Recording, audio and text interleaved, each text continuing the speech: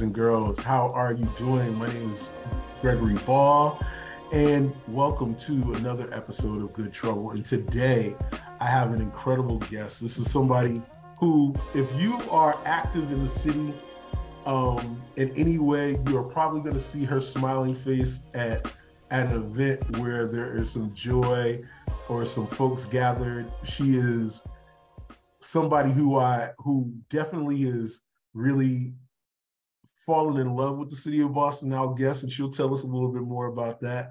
But our guest today is a correspondent for NBC 10 Boston. She is a social media producer over at NBC 10. She is also the co-host of the A List with Sherrod Blakely and Gary Washburn, which is an incredible sports podcast that's based here in the city of Boston, talking about all things Boston sport. And then also, before she got into all those wonderful things, of late, she's also a graduate of BC. So her love affair and her connection to Boston has been for a while. And I did not know this. I learned this in my research. She has a letter in women's basketball because of her connection to the team. So, ladies and gentlemen, welcome Kwani A Lunis to Good Trouble. What a great introduction. Thank you so much for having me. Thank you for being here. So listen, I'm fascinated by this letter in basketball. How did you get a letter in basketball? Yeah, actually, if this was visual, then people could see that I have it's a number 15, but that's just because that's the year I graduated Boston College. But I managed the women's basketball team for 3 of my 4 years there. I was hanging around the female basketball players for my freshman year. And at one point they're like, you're around us so much. Why don't you just work for the team? And I had no idea that a college student manager position existed for D1 sports. So I had a chance to work with the team. I would be on the road with them and responsible for making sure players were on the bus, making sure the uniforms were there. Sometimes coach would throw me into drills, which is crazy, but it was a really fun experience. If I could go back, just get it. Every once in a while we get a private charter flight and I'd be like, all right, we're living the life right now. So it was a really fun college experience because of that. Wow. See, now I'm thinking you got a wicked jump shot. I'm thinking you Look, I did have a pull-up jumper in high school, but it clearly wasn't for college. Nice. So and I'm short, so. Well, listen, that doesn't mean anything. Fair. Because if you can shoot, you can shoot. True. I wasn't shooting at a D1 level. I'm not even gonna gas myself. Listen, I know that people have seen your face. Obviously, they've seen you as a co-host or as a correspondent on Hub Today. They've seen you all over NBC. You've covered stuff about Embrace Boston, which we appreciate greatly. But they may not necessarily know a little, your story. I know you grew up in Jersey, right? Yes, I'm a Jersey girl. Grew up there. Ended up going to BC, like you mentioned. It was the best school I think that I had applied to, but also when I visited the campus, it really did feel like home. And I know that sounds so cliche a lot of times, but one of the things that comes to mind was actually losing my passport on campus. No idea what it was. Obviously, that's a piece of information that you freak out when you lose. And I'm still in high school at this point, but someone found the passport, was able to get in contact, I think with BCPD, and they returned it within maybe 24 hours. So having that experience as a high school senior, visiting a campus, I was like, this is a place where I know I'll feel safe, even though I'm miles away from home. And obviously the rest writes itself, but it was definitely a moment where I was like, okay, this is the school that I need to go to, other than the academic accolades and all the other things they brought to the table. It was just that sense of security in a place that really was unknown. Well, now, what was, I know that a lot of the work that you've done, we talked about you being a co-host of the A List, and a lot of the work that you've done initially, and not even initially, just continuously, has been around the world of sports. Kind of what kind of got you going down that path? I know the journalism and the sports. How did all that come together? Yeah, the sports was, I think, an extension of my love of basketball. I mentioned being the manager at BC, but before that, I played in high school. But also, me and my dad and my brothers would play every Saturday growing up in Jersey. So that was part of our routine. We'd walk to the park. We had a park near our house. We had one that was a little further in a more affluent neighborhood. So every once in a while we walk there a little, take the little extra walk just to have a more quiet and available court. But it was just a part of my family to a point where I was like, I don't see my life without basketball. And I didn't really know how that would play out, to be honest, but I just always knew in the back of my mind, like basketball is something that I really enjoy. The college manager thing, like I mentioned, that was a surprise. So the fact that that even happened was already like, oh, wow, basketball clearly does need to be a part of my life. Fast forward through like, I think junior year of college, I had told Steph Tenera, she was the head of, I believe, like communications and PR for our women's teams on campus. And I remember telling her, like, I think I'm interested in working in sports, but I can't tell you exactly what that means. I just think this would be a cool career. And she connected me with a producer at WEI who actually went to BC as well, and told him I was interested. And I had my first internship just like that. Got my foot in the door. I was there at maybe, I think the show started at 6 a.m. So I would get there like 4 or 5 a.m., ride a bike from BC to Guest Street where their studios were.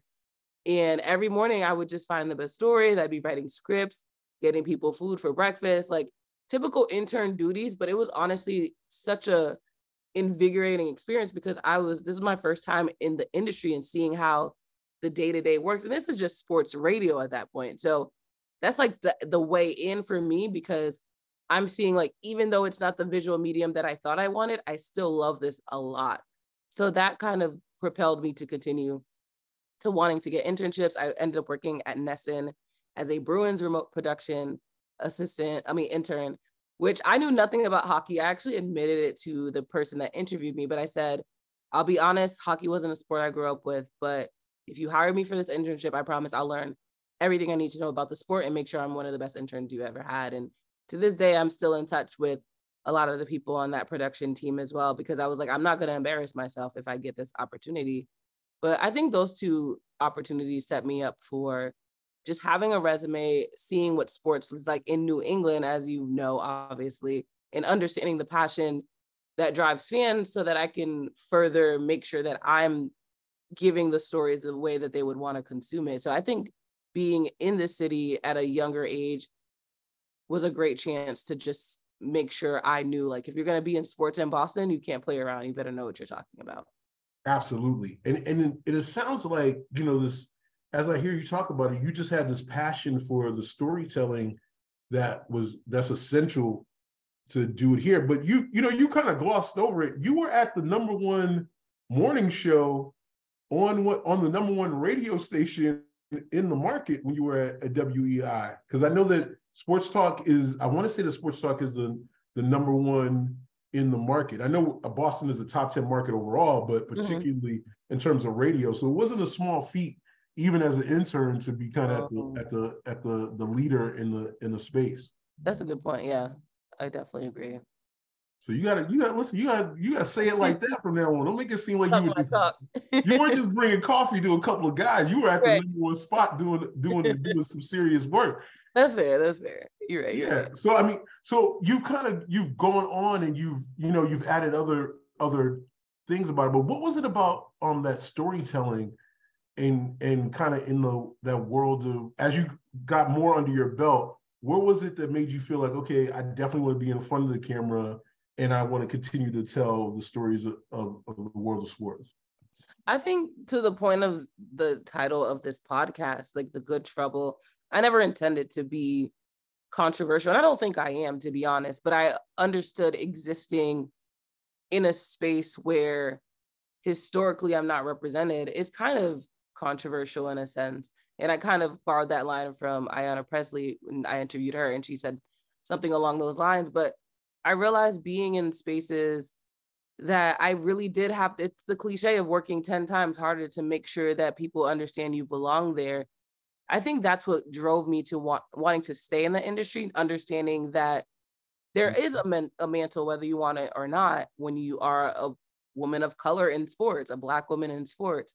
But I took it up because I was like, I didn't have this as much, at least, representation growing up. We had a lot of great Black women on air and even behind the scenes, but that pipeline can't die. So I felt the onus to, one, be a part of the industry, but also because, like you said, the storytelling aspect of wanting to be in the room to be able to tell the story. And I have had the pleasure of being around one of the most storied NBA franchises, the Boston Celtics, as a result of working at NBC Sports Boston. And I will say there are a lot of times where yes, I was the only Black woman in the room, but I also understood that as a result, the questions that I asked had to be very intentional. And I had to make sure that I am asking the questions that maybe someone else in the room wouldn't, because either if you see it as a privilege or as a burden, like you have the opportunity of being in that room. If you don't ask the right questions, then what are you doing in that space? So working with, as you know, the NBA is definitely a league where there are a lot of Black men, and you have to make sure that you're telling their story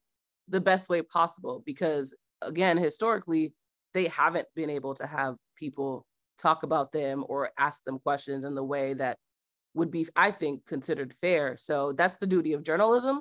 A lot of people have been guilty of not upholding that duty. So I always took pride in, like, yes, unfortunately, at this moment, I may be the only Black woman in the room, but I'm going to make sure the people that would generally not benefit from that, you know, that diversity in a locker room, diversity in media, I'm going to make sure that they at least see that I'm there and know that I'm doing the best storytelling that I possibly can. Now, has that been something that you found, like because we talk about the whole idea of being that voice in the room, Mm-hmm. and kind of taking that responsibility? Is that something that you found to be fairly easy? Has it been difficult? Has it been something that, and how does it feel for you personally? Do you feel nervous in those situations, or do you feel like, hey, this is what I'm supposed to be doing? I've always felt like I belonged. It was one of those, you hear imposter syndrome a lot. And I think a lot of times it can actually be imposter syndrome. Sometimes it's just nerves when you really want to do something well and you're like, oh man, I'm a little nervous because I've never done anything at this level before. But I've always known that I wanted to do this and do it the best possible way, just because I didn't see it as a burden. It was just because, one, I love this. I think I am walking in my purpose at this point. But also I take pride in the fact that as a Haitian American first generation college grad, like the stepping stones that I've already made for my family is one thing, but understanding that there are other young Black women, other young Haitian immigrants, maybe, young Nigerian immigrants, where they're told like, oh, you have to be a doctor and a lawyer. But my parents, I'm grateful that they understood, like, no, this is something that you should be doing. And so kind of breaking the quote generational, and not necessarily a curse, obviously, but like the generational boundaries we may have put on ourselves, thinking like career paths can only be two things, when we're talented and intelligent enough to really break into any field. And I'm just grateful that my field happened to be aligned with something that I'm good at, and it is that storytelling journalism aspect. Yeah, it's interesting you mentioned that piece about families wanting you to go to be a doctor or to be an engineer, because I've always felt like that doesn't necessarily come from them wanting to step on your dreams. No. It comes from safety. I know that if you're a doctor, you're going to make a decent amount of money and you'll be able to take care of yourself. But once you can show that you could follow your dreams and you're not sleeping on their couch, then most of my families or friends that I've seen, their families have been like, okay, this is good. Go ahead, keep going. That is so accurate. 100%. Oh man, but coming from Jersey, coming here, I know Boston has one of the largest Haitian populations in the country. I want to say we're probably third largest. So I was going to say we're third after New York and Miami. Mm-hmm.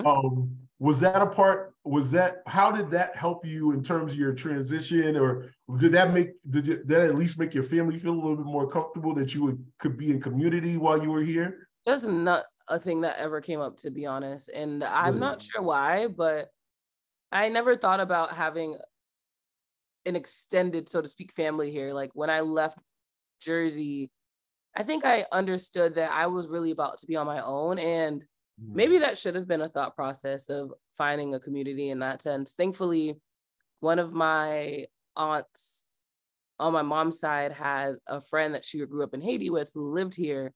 So we did have, it's not like there was no one here. And my godmother also has family here as well. So we knew people, but it wasn't like I was calling them on a regular basis. Maybe it's the stubbornness in me, but I didn't feel as though I should be asking people for help because I didn't want to necessarily be a burden. But I will say the woman that was a good family friend, every summer, she would actually just let me leave my college stuff in her apartment instead of having to pay for storage, which it seemed so minor, but it was a huge blessing at the time to not have to pay for storage for 3 or 4 months. So that was really nice. And then after I graduated, she actually let me live with her for about 6 months. It was my first job at WBZ. I'm not getting paid nearly enough to live in Boston. And on top of that, it's my first job. So I'm just trying to figure out, what I need to do to be successful in this industry. So I don't have time to like think about getting an apartment and trying to find roommates and paying an exorbitant, amount for rent in this city at that. But she let me stay. She refused to take money from me, actually. I had to like sneak money in an envelope and leave it there because she was not taking money from me. But it was good to have that community in a sense. But overall, it was more of just me figuring out Boston, who I was as an adult here. And now as a result, though, I've met a lot of the Haitian people that live here, and they're phenomenal as I expected. But it took me a little longer to actually find the people that were here that obviously looked like me. Well, one of the key parts of telling the stories of the community is being in the community. And I will say that you are a person, I talked about this at the beginning of our conversation. One of the things that I noticed about you is that you are outside in all possible best senses of the word. Mm-hmm. Like, and that's something that I don't know whether it's because we have access through social media or that we see the reporters that are in the area being more active. Like I see you out at events, but not only things that you're covering, but I also see you out at events that you're going to enjoy. Mm-hmm. Is that something that, was really important to you to be able to kind of make sure that you were really in the community as you're telling stories to it? Absolutely. I take pride in that now too, because knowing that I'm not from here, I know Bostonians are very proud of their city. And obviously that took a while for me to understand. But as a result, I was like, yes, I'm not from here. I didn't grow up here. But anytime I'm telling some kind of story, I want to make sure that I would get that stamp of approval, so to speak. So I'm grateful I have a lot of friends that actually grew up in Boston that can kind of give me some guidance when I'll ask like a random question to just, try to understand what growing up in Boston is like. But to your point, I don't think you really learn anything about anyone or any subject until you're actually exposed to it. And that's why I try to find myself in rooms, honestly, that make me uncomfortable sometimes. Like, I like to think that any event that I've been invited to, not obviously all of them, you have to vet them, but if it's something that I generally wouldn't go to, I'll still read the description and then make a point, if I have the time, to check it out and just see what the event is about, because there are so many different communities in Boston that I think are untapped. I realized that there was a fashion community, which seems minor because obviously there's a fashion community everywhere, but like, you don't think about Boston as a fashion hub just yet. Mm-hmm. So me being at a fashion show in the Seaport gave me an understanding of like what that community here specifically looks like. The same with music. Berklee School of Music is obviously one of the most well-known musical schools probably in the world. And there's so much talent here, but the music community is not considered as they would be in New York or LA. So I think just going in different pockets of Boston, seeing different people, talking to people, and to your point, it doesn't always have to be a story, but it gives me a better understanding of, one, what I can do as a journalist to make sure we're highlighting the right communities, but also just, again, understanding the way people move so that when there is a story, I can move the right way and move in a respectful way where they're like, oh, no, we trust you enough where we want you to be a part of our story and tell that story. Yeah, and how important is that? You talked about the trust. How important is that trust for you as somebody who is moving around the community? How important is that for you to be able to do that? Because I would imagine that, you need people to kind of have that connection or at least kind of have an understanding of your job and your intentions in order for you to be able to execute on the highest level. Trust is everything. And I think we talk about historically, again, when Black communities don't feel as though they're covered the right way. I've had people a lot in interviews in 2020. I was honored that I actually got to be a part of a project that we did in Boston during the protests. We basically went to as many of the protests that we could in Boston and asked people just simply, why are you here? Why do you feel compelled in a global pandemic to come out and protest the murder of George Floyd? And the answers, the variety of people that were out there were very eye-opening because they were just very honest with us about why they were there. I remember talking to a biracial family, and the mother was white, so she was still, processing what exactly it means to be a mother of a Black child. And that event itself maybe woke people up in a way they may have never seen before. But all to say, remember interviewing one woman, a Black woman, young Black woman, very fiery, like passionate about why she was there.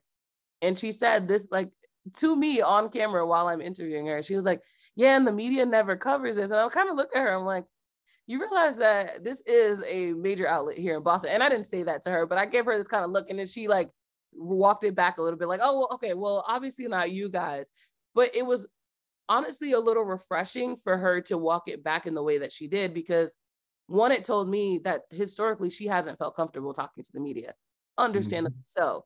But also it was refreshing for her to, in that moment, realize, oh, I actually did have a problem with media and may still, but the fact that you're here listening to me, not interrupting and just letting me tell my side of the story, I think in that moment for her, but also for me, it was a moment of realization that change is slow, but it can happen. But I think that comes with, when you talk about diversity in media, these are the moments when you build trust and you're able to gain people's trust as a community. Because if they don't see themselves represented, or even know that they could see themselves represented, but not know if that reporter is going to be legitimately about their story and make sure they're telling it in the most fair way, it just continues a cycle if they see other people that aren't doing this. But overall, I think when they see themselves represented and they know that the story is going to be told properly, that's how you continue to build that trust, not only as an individual reporter, but I think as a station, as a city, as a really whole unit of journalism, as the core. But I think it starts with local media and it builds its way up as people go to national entities as well. Yeah, but I feel like it's interesting because I feel like so that one of our founders and one of the key people that's in part of Embrace Boston is Reverend Liz Walker. And when Reverend Walker was on the air at WBZ, you would frequently see her in the community at different events or whatever. And I think that what you're saying about the idea of correspondents who are in the community, they feel like they're a part of the community. So people have the desire to talk to them. They know that, if I talk to Kwani, she's going to tell the story right. Mm-hmm. You know what I mean? And that's usually what I think many times, I know for myself as a community member, one of the things that I'm concerned with. I'm not necessarily concerned with whether you're telling good news or bad news, because I don't think any one story is, indicative of a community or a people or whatever. I think that, I just want the truth to be told. And and I feel like when I see you, I see Amaka, I see you being not just people who are swooping in, going to work, and then, spending all your time somewhere else or your energy somewhere else. Like, I'll see you at our block party. I'll see, I see a few of the younger reporters who are just out and really living life as members of the city of Boston. And I think that that's essential to kind of building that trust that we're talking about. Yeah, I agree 100%. Absolutely. So for you, you're over there, you're doing your thing over at NBC 10. How did you get connected with the A-list? I know, because that's where you get into that's the one space I feel like you get into your real sports talk is right there. Yeah, so at NBC Sports Boston, I worked with Sherrod, who was the Celtics insider there at the time. And we would always see Gary Washburn of the Boston Globe at the games. And we, obviously, in a market like Boston, there weren't that many reporters of color. So I already knew them through NABJ, which is the National Association of Black Journalists. But also, it was amazing to have two people that have been covering the NBA for over 20 years. They knew the ins and outs of basketball. And so for me, it's more of like getting a sense to soak in their knowledge. But then that also turned into a podcast because Sherrod wanted to start a podcast and he asked me to be one of his co-hosts, his co-host at the time, actually. And then maybe a year or two later, Gary came on board. But it was just, like you said, a chance for me to stay in sports, so to speak. After I left NBC Sports Boston, I was focusing mostly on news and now entertainment and lifestyle. So I didn't necessarily have like an outlet, like you said, to talk about basketball on a regular basis. But then once that opportunity presented itself, it's become an outlet for me, not only to just be in this space, like you said, but to learn. Every week that I'm on the podcast, I learn from Gary and Sherrod all the time. Hopefully they learn from me as well. But it's a really good opportunity for me to just to chat with them, and we're chill. We have jokes. I would highly recommend, if you're a basketball fan and specifically a Celtics fan and want to hear us talk about the Celtics on a weekly basis, for sure. But it's fun. It's just a fun side gig for me at this point. And as a person who listens to it, I can tell you that you are correct. It is fun. I feel like I'm listening to all my smart friends talk about basketball. That's what I feel like. I feel like I'm listening to my smarter friends talk about basketball and give me information that I would never be able to. Like, I have all my, as a fan, you just have your gut instincts or whatever. But I feel like when I listen to the show, I'm listening to like real folks who love the game and are definitely giving me the information about the Celtics that we need. So that so honored to hear that. And we try to be level-headed. Like, we know Boston sports fans are passionate to a fault, a great fault. Yes. But because Gary's like a hardcore, I'm not a fan, I'm a journalist. And me, Sharon and I are the same way. But I think us talking about sports in the most level-headed way possible, we argue every once in a while. I think fans do appreciate it because everyone does hear themselves. I think their opinions reflected, even if it's not as passionately as they would as a fan.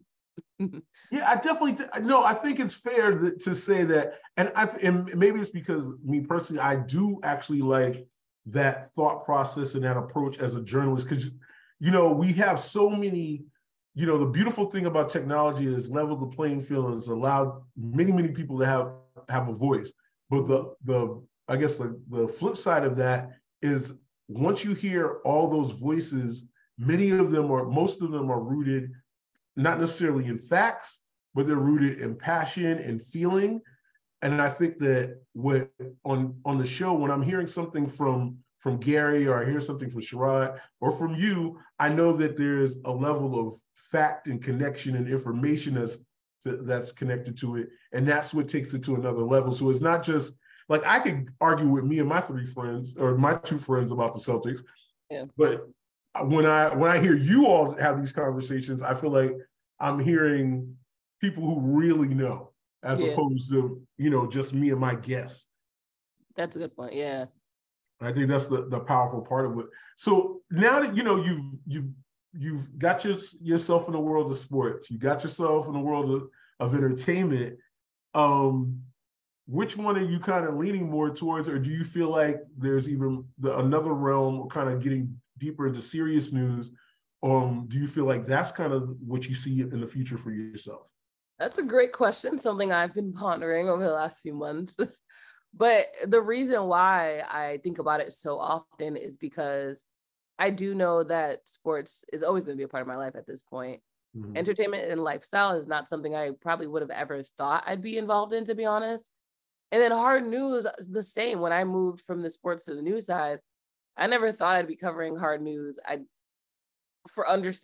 you could probably understand it, it's just very heavy at times, but I also understand the importance of it. So now I'm at a space where I could see myself doing all three. I don't know if there's a way to do all three, because one aspect is very heavy and the other two are a little more light when it comes to content and like emotional capacity as a journalist. But I'm at a point where I'm okay with doing any of those three, if not all three, because I think I'm good at it and I enjoy it. So I'm like, why not be able to have it all? But I think the industry is still evolving. So I don't think that role necessarily exists. It might be something that I have to create myself, but I like what I'm doing, but I know there's always a potential for more in a way, and finding a way that could work for all three of those big categories, I would be 100% down to do.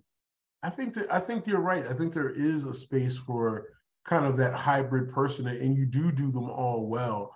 And I think that I could very well easily see a show where you kind of get to exercise all those muscles in different ways. You know what I mean? So I think that there is the possibility for that. But now that you're here in Boston, you know, that means you're the go-to person in terms of what's going on in the city. Or do you feel like people regard you like that? Like, oh, you know what's going on. Tell me what's going on in Boston.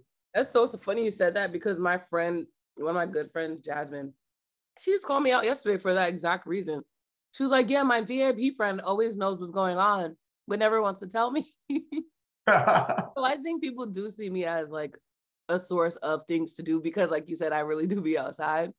And also I get invited to a lot of things. And of course I can't make it to everything, but I'm honored that people think I'm a go-to. I have been to so many restaurants because of my job. And now I have a running list on my phone when people ask me where to go to eat. I'm like, all right, what cuisine are you looking for? And that's where I start, because I have so many places written down. So I love that I can give people recommendations now, because 7 years ago when I graduated, or 8 years ago, whatever it's been, I could not be the first one to tell. All I had was Slade's and Daryl's for you. Like the two go-tos when people ask me where to go to eat. But now there always was, but there's so much food and culture in Boston that you really can find whatever you want here.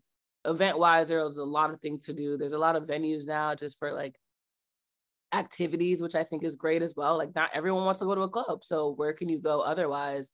And I think Boston's done a good job of cultivating that.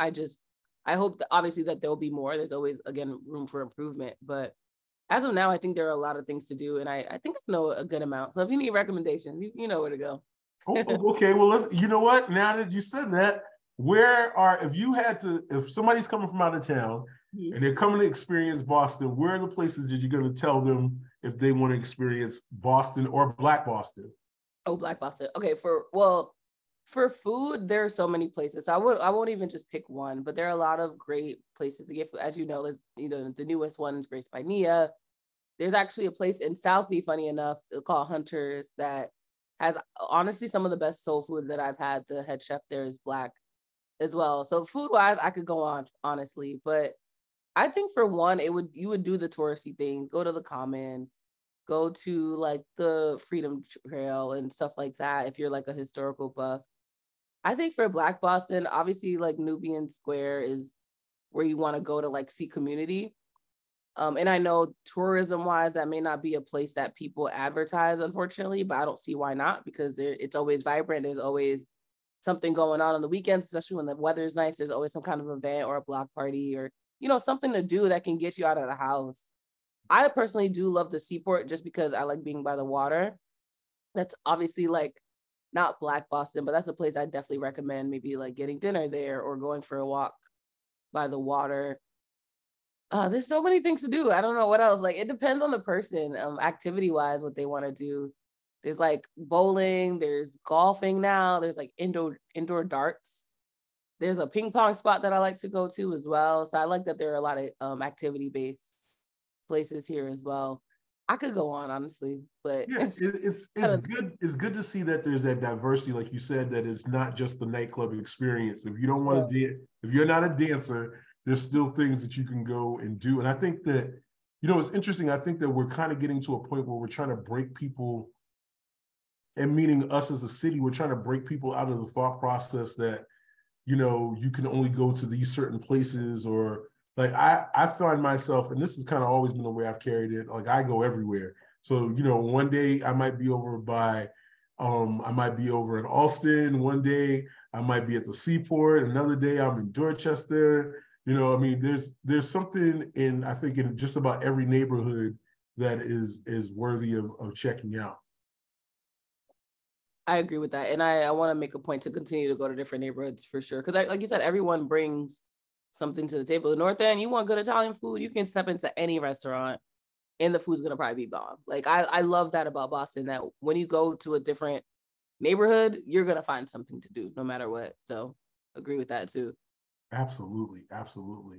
So for you, we talked about kind of the future a little bit. Where do you I feel like I'm, and maybe this is me kind of rooting for this, but I can see you being a staple in Boston for a long time. I don't want you to, I know that generally your business people move and they jump around and kind of stuff, but I feel like you're similar. You and Amaka kind of are similar in that you kind of almost ingrain yourselves in the community. So you're similar to Reverend Liz.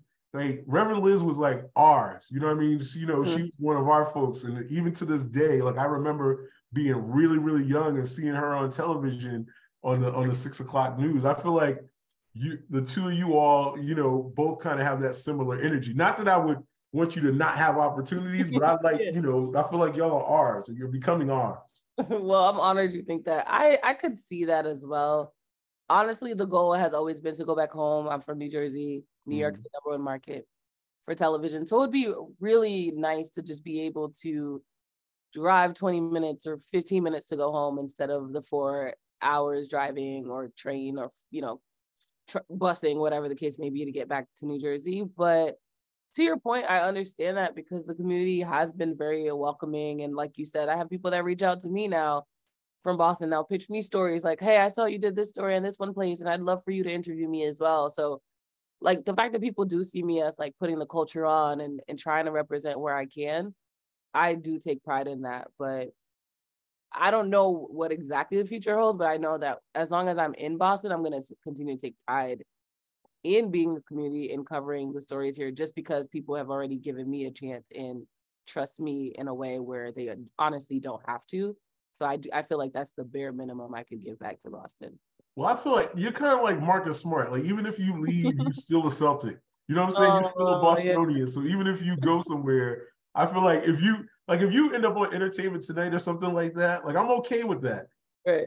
But we're gonna claim you just like Jersey will claim you. We'll claim you here too. I love that. I'm definitely quoting you on that one too. I already wrote that down. You got that. Anybody questions that, you can send them to me. Right, send them your way. Oh man, this has been incredible. I appreciate you kind of taking the time out and having this conversation with me. And I hope that you have the opportunity to do even more stuff over NBC 10. The good folks over there, they've definitely been great supporters of Embrace Boston. And like even you've been on at the helm of some of our panels and everything. So I appreciate your support as well. You've had our back through all of our journey. It seems like as long as we've been around, you've been around. Oh, I'm honored that you think that. I'll keep doing what I can to uphold it. I love that. Yeah. So I have one last question for you. So one of the things I ask people when they come on the show is, and the whole idea is kind of getting the story of good troublemakers. Who is the next person that you think from the Boston area, just in general, who would you like to see on the show? Who is the next good troublemaker that we should talk to? Ooh, here in Boston? Yes, it can be here in Boston or just in general. You give me both. Oh, wow. I imagine you talked to Paris already, Paris Alston. I have not talked to Paris. Oh, well, she's a good troublemaker. Her career story is amazing. Okay. Well. I think that would be a good local one. All right. Yeah. All right. Now I'll put that on my list. I got my list. Sorry, Paris. I know you're busy, but now you got a gig. Exactly. But this is not hard. This wasn't heavy lifting, No, it wasn't. It was fun. Yes, I appreciate about yourself, but it was like a therapy session. Well, see, I'm glad that I'm able to provide that. I'll tell you what I've learned. I've learned that you have a passion for your job, which I already kind of knew, but I understand where that passion comes from. I understand that you were actually super humble because you didn't want to talk about how you were on the number one show in the number one station in the number 10 market, which is something to hang your hat on. And then I found out you got a jump shot. I didn't know this. Now I know not to talk no trash. I don't look for it now. It's not there anymore. I don't know if it's still there. All right, we're gonna find out. Then maybe that'll be a video segment that we'll do of Good Trouble where we go out to the court with Miss Lunis. And let's see if we get you we get you WNBA ready. I'm crying. We get you a contract with the Connecticut Suns. Oh Lord, they're gonna be so embarrassed. These girls, they don't deserve this. All right, don't do this to them. Oh man, you gotta have some faith. Well, listen, I appreciate you taking the time to talk with me today. I will let you go, and for folks out there, Kwani A Lunis is just one of those people that you definitely should be following. Oh, that's another thing. How can people keep in touch with you? How can they follow you? Yes, all of my social media handles are Kwani A Lunis, Kwani. The letter A is my middle initial. I realized that people thought I was Kwani A Lunis. So I should have thought that one out. I was trying to do like a Stephen A. Smith thing. It didn't work the way I thought. But yeah, Kwani A Lunis on all social media platforms. If you so now I know that I will now call you Kwani A Lunis from now on. There we go. We're gonna listen. I'm here to help. If you trying to get the Stephen A. Smith moving, we're gonna get Kwani A. If that's what it's gotta be, that's what we're moving with from now on. I'm with it. And we're gonna get you a t-shirt and everything that says Kwani A. All right, you're hired. My marketing. All right, well, thank you so much, ladies and gentlemen. That is our show for today. Please take care of yourselves and each other, and be on the lookout for other good troublemakers, and get together and get out into the world and create some good trouble.